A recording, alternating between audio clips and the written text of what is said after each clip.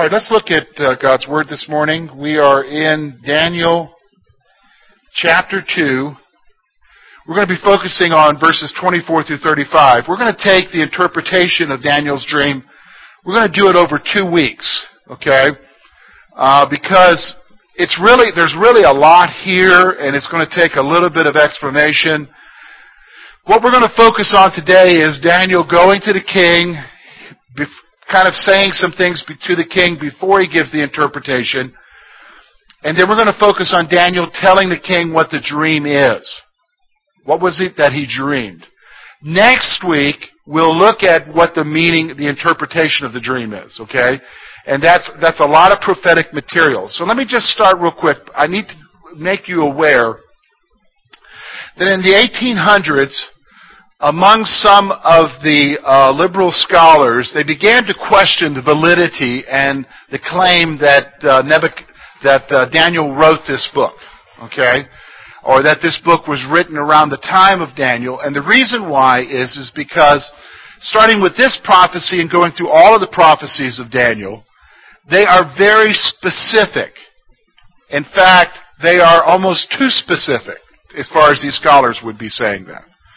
That there's no way some guy, several hundred years before it happens, could have an understanding of what was going to happen and how specific they would be. And so they said that this book had to have been written sometime in the Roman era. Okay? Sometime in at least the 200 years in and around the time of Jesus' life. And that's what the common view of the skeptic is that this could not be prophecy. Nobody could know that this was going to happen. Well, yeah, if you don't believe in the supernatural, and if you do not believe in the power of God, and you do not believe that He knows everything and He exists outside of time, you'd have to come up with some sort of rationalistic point of view that would say that this had to be written later rather than before. But the reality is we do believe in the sovereignty of God. We do believe that He does know, and that He can state the truth of what is going to happen. And so remember, when we talked about it in our introduction, prophecy is not a prediction, it's a statement of truth of what God is going to do. Okay? And so that's what we're going to see here. Now, a lot of times people will say to me, well, why did God give this to Nebuchadnezzar? I don't know the answer to that. The text doesn't tell us. The simple fact of the matter is He did. And it's going to show us what's happening in the future. Okay? What's happening at that point and what's happening in the future. And again, I want to make one more point to you. Remember, the main character in the book of Daniel is not Daniel. The main character in the book of Daniel is God. You understand what I'm saying? Throughout this whole book, you're going to see emphasized over and over that the issue is God and the reality of His power and His knowledge and His sovereignty. And you're going to see that especially today as Daniel appears before the king, talks to the king about this dream that he has, and as he explains the dream to him. So let's look at this together. We're looking at verse 24 through 35. Let's first focus on verses 24 through 30. Okay? Let's read those together. Therefore Daniel went to Arioch, whom the king had appointed to destroy the wise men of Babylon. He went and said thus to him, do not destroy the wise men of Babylon. Take me before the king, and I will tell the king the interpretation. Then Arioch quickly brought Daniel before the king and said thus to him, I have found a man of the captives of Judah who will make known to the king the interpretation. And the king answered and said to Daniel, whose name was Belteshazzar, are you able to make known to me the dream which I have seen and its interpretation? Daniel answered in the presence of the king and said, the secret which the king has demanded, the wise men, the astrologers, the magicians, and the soothsayers cannot declare to the king. But there is a God in heaven who reveals secrets. He has made known to the King Nebuchadnezzar what will be in the latter days. Your dream And the visions of your head upon your bed were these. As for you, O king, thoughts came to your mind while on your bed about what will come to pass after this. And he who reveals secrets has made known to you what will be. But as for me, this secret has not been revealed to me because I have more wisdom than anyone living, but for our sakes, who made known the interpretation to the king, and that you may know the thoughts of your heart. That's interesting. Let's take a look at that. First of all, we're going to see here Daniel appears before the king. First thing I want you to know is Daniel, of course, he follows the protocol. He just didn't rush into the king's presence. He went to the captain of the guard and requested to see the king. So he went to Arioch, who was the captain of the guard. Arioch, the chief executioner, obviously, because Arioch was given the task of killing the wise men. He goes to him and says, hey, I've got the interpretation. Take me to the king. Okay? Now, verse 25 tells us, notice how Arioch responded. Okay? He responded, what? Slowly, to take his time. Well, yeah, maybe we'll do this next week. What did he do? It says he responded what? Quickly. Now, probably you can read some things into it. Now, with most of these potentates, with most of these kings, they are the supreme ruler. And sometimes, history tells us that some of them were kind of off a little bit. It would make decrees that didn't make sense. Killing all of the wise men, all of the officials in a kingdom would not make what? Sense. Okay? So obviously, Arioch is a sharp guy. He wants to fulfill what the king says, or he would lose his own head. Okay, he's already expressed that earlier. He's already expressed that kind of thinking. The reality is that he's going to quickly bring Daniel before the king so that what? The killing spree stops. Do you understand what I'm saying? So that they would stop the execution of these wise men, these officials. Okay? These are not just fortune tellers, although what they dabble in is like fortune telling. These are basically the guys who run and administer the affairs of the empire. Alright? So he goes before, the captain brought Daniel before the king, so he immediately brings him before the king. And then notice now, he announces Daniel's intention to reveal the dream. Now notice something now. Look at what the text emphasizes. Now I need to remind you that this portion of Daniel is written in the Aramaic, so it's written in a Gentile language. But notice now when he presents Daniel before the king, how does he present him? What does he make note of when he presents him before the king?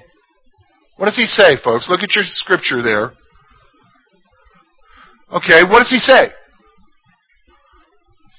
He says he's of the captives of where? Judah. So he's making a point that one of the Jewish captives, okay, is coming before him to make this interpretation.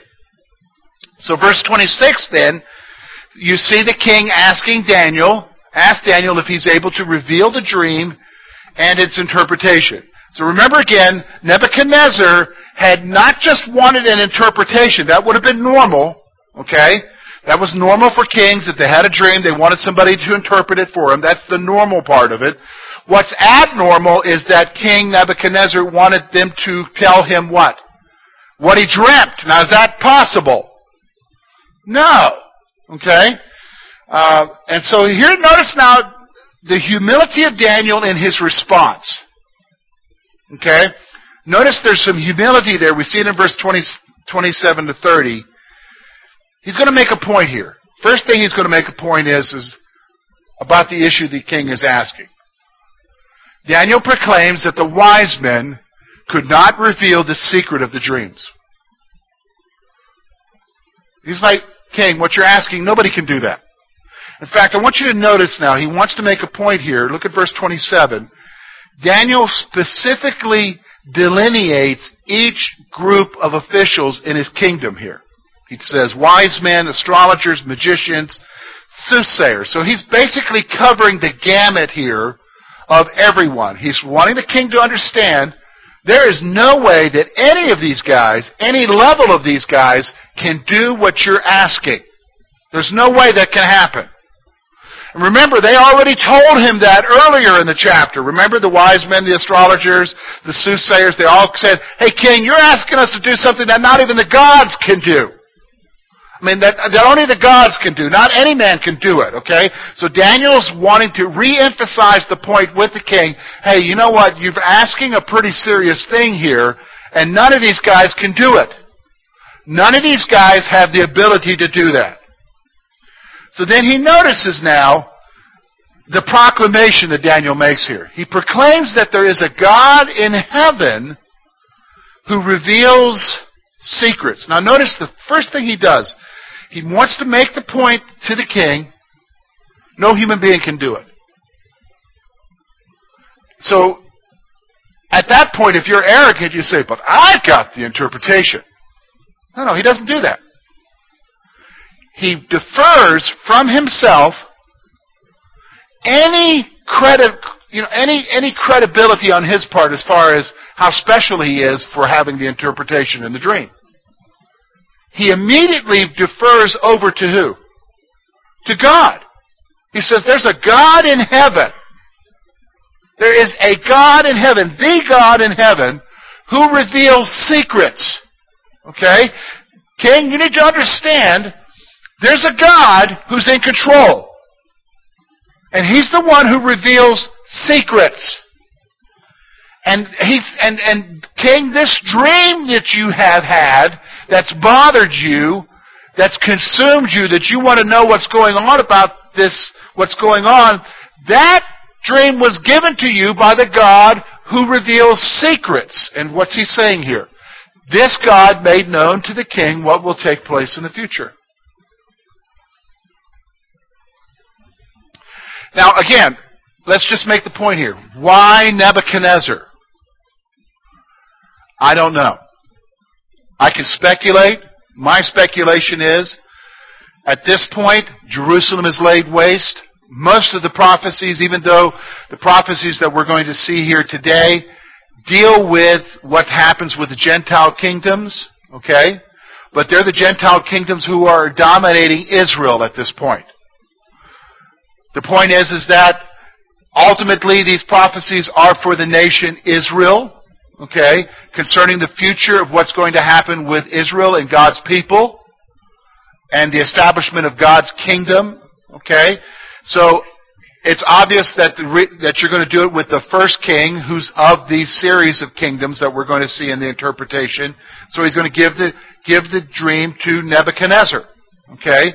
So other than that, I don't know why God chose Nebuchadnezzar. When we go to be with the Lord, you can ask Daniel, hey Daniel, why did this happen? Okay? At that point, you know what, you won't even need to answer that question because you'll understand at that point. Okay? You won't even need to answer that question. It's not going to really matter. Okay? But the reality is he gave it to Nebuchadnezzar, and the reason he gave it to Nebuchadnezzar, he says it right here in the text, so that you can understand what's going to happen in the future. God's revealing to you what's going to happen in the future. Now notice, Daniel says, the reason why I'm able to come to you and give you this dream, tell you what the dream was, and give you the interpretation is for two purposes. Two purposes. And I think it's pretty interesting. Notice what he says. He says, first of all, that the secret was not revealed to him because of his wisdom. So again, he's deferring any kind of credibility for himself. He says, you know what, King, I'm not a wise guy. It's not given to me because I'm the wisest.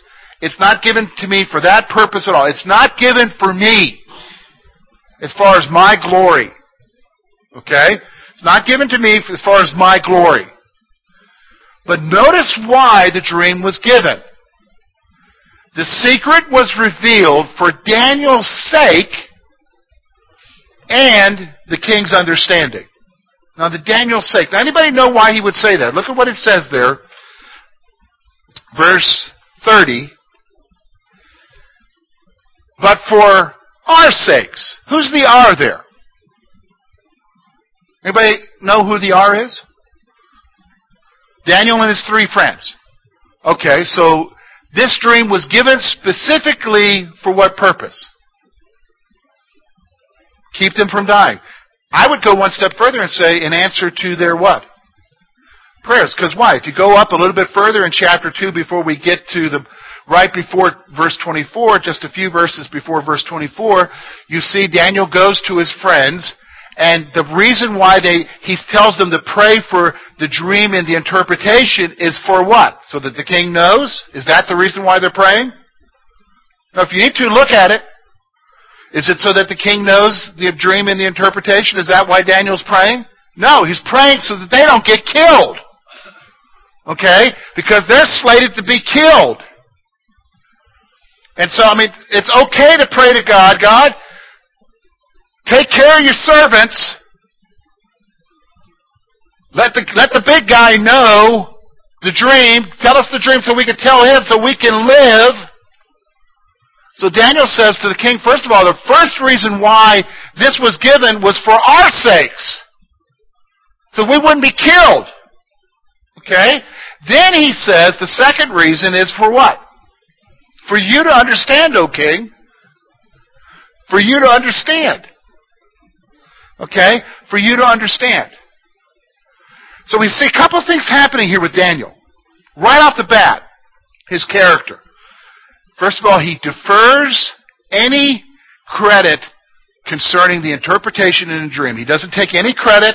He doesn't make himself look special. He gives the credit to who? To God. Okay? He says, King, this was given for a purpose. The purpose is to reveal what's happening in the future. But here's the thing. The reason why we have it is because God gave it to us for our sake, so you don't kill us. So answered prayer, and so that you have understanding about what's going to happen in the future. But actually, I think it's a little bit more than just understanding. Look exactly at what the verse says. Look with me at verse 30. And that you may know what? The thoughts of your heart. What do you think he's saying there? It isn't just that you have understanding about what's going to happen in the future. He's saying, King, this dream was given for our sakes, but it was also given for you so that you understand what? Yeah, the condition of your heart. And believe me, the very next chapter, you're going to see the condition of Nebuchadnezzar's heart, because based upon the dream, the text tells us he builds an image, whether it's a statue or an obelisk, and I'll mention that in a couple of weeks when we get there, but he builds this image, this golden image, to commemorate how great he is. So obviously, the dream is revealing what about Nebuchadnezzar? Yeah, his pride, his arrogance, his sin. Do you understand? Which gets him in trouble by the time you get to chapter 4, because there's another dream that Nebuchadnezzar has that's given specifically for Nebuchadnezzar because of his what? Pride and arrogance. Okay? Pride and arrogance. So, we see here that God is doing something, and ultimately he's showing himself mighty in the hands of men, especially kings who think themselves to be gods. Okay? Who think themselves to be gods. You know, when you read passages like this is where you come to the realization that sayings like, how many of you heard this saying, absolute power corrupts absolutely? Have you heard that before? That is so true. When you have men who have no accountability, and in Nebuchadnezzar's case, there's no accountability. He has the rule of the sword. He could just say, you know what, I don't like you. You're done. I don't want to see you in my presence. Go take him out and kill him. That's what they would do. That's the kind of king we're talking about. But God shows himself mighty.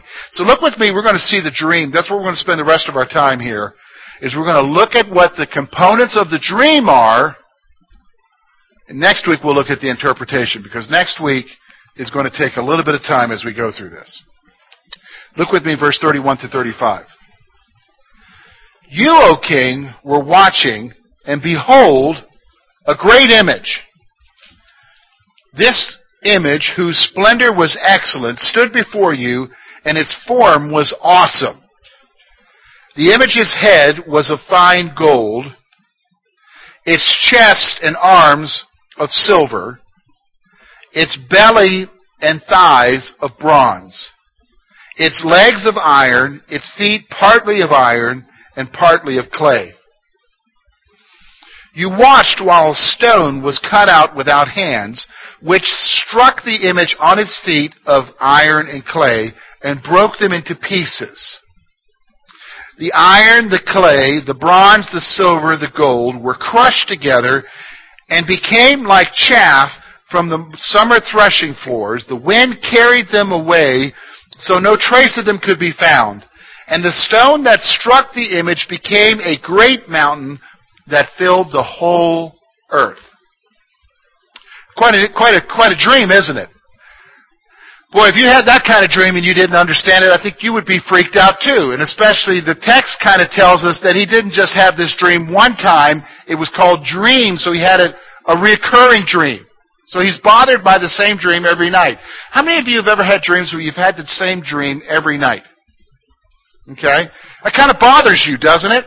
It's one thing to have a goofy dream, and you're like, oh, it was that hot Italian sausage, or I had too much pizza the night before, or pork and sauerkraut, something that, it's like, okay, that's why I'm having dreams tonight, okay? But the reality is, he's having the same dream every night. If you're having the same dream every night, change your diet, okay? All right? But he's having the same dream, and you kind of see the picture of what it is here. All right? So let's look at it. First of all, verse 31, Daniel tells him, now this is amazing, because he's going to tell him his dream. Daniel tells the king that he saw a great image that was splendid and awesome. Awesome here also is not just that it's grand and spectacular. Awesome means here that it's of the size of the image. So it's obviously a very big image that he sees in his dream. That's splendid. And when you look at what it's made of, yeah, it would be splendid, wouldn't you? We talk about gold, silver, bronze, okay? You're talking about something that's really awesome here, all right? And he talks about the makeup of the image. So the image had a head of gold, okay? So it had a head of gold, a chest and arms of silver, and thighs of bronze. Okay? Thighs of bronze. So, okay, if you're looking at it, let's say I'm the image. I'm not splendid, okay? But let's say the head is gold, the chest and the arms are silver, and the thighs, which would be about right here, okay, would be bronze. Okay, so that's what the image is so far. And then the image has legs of iron, so the legs are made of iron, but the feet are interesting because the feet are made up of an iron and clay mixture. Okay? So the image that he sees is made up of an iron and clay mixture. So that would be, how many of you have ever seen an iron and clay mixture? That would be, we've never seen anything like that, but obviously in the dream it is. That would be almost unheard of to us because that would be so what? Unstable. Okay? That would be so unstable. Because those two compounds just don't go together. You know what I'm saying? They don't go together. Now, here's what he sees happening. He sees the destruction of the image. He sees a stone that was cut out without hands. So he sees a stone, the emphasis here that it was cut out without hands. So it's a stone that's not made by men. Okay? It's not a stone made by humanity. Now the stone, notice where it strikes the feet of the image and broke them into pieces. Okay, so it strikes the feet of the image, which creates instability for the whole image and breaks it to pieces. And then it goes one step further. In the dream, the king sees that the image is crushed together. So the gold, the silver, the bronze, the iron clay, they're all crushed together And then it says they're blown away like chaff. Now, how many of you have ever seen the threshing of wheat before? How many of you have seen that? And you notice that when you thresh the wheat, there is chaff. And so what they do is in the old days, they would have a threshing floor, and they would thresh the grain. And what they would do is, after beating it for a while, the chaff, because it was lighter than the grain, would blow away in the wind, and the grain would continue to fall down in the threshing floor. And so he's saying that this image basically is crushed and blows away like dust. Okay? Blows away like dust. And then the stone becomes, this is the last part of the dream, that stone which crushed the image becomes a mountain that filled the whole earth. So it becomes a mountain that filled the whole earth. Okay? Now, next week, we're going to spend all of our time talking basically in about 13 verses what the interpretation is.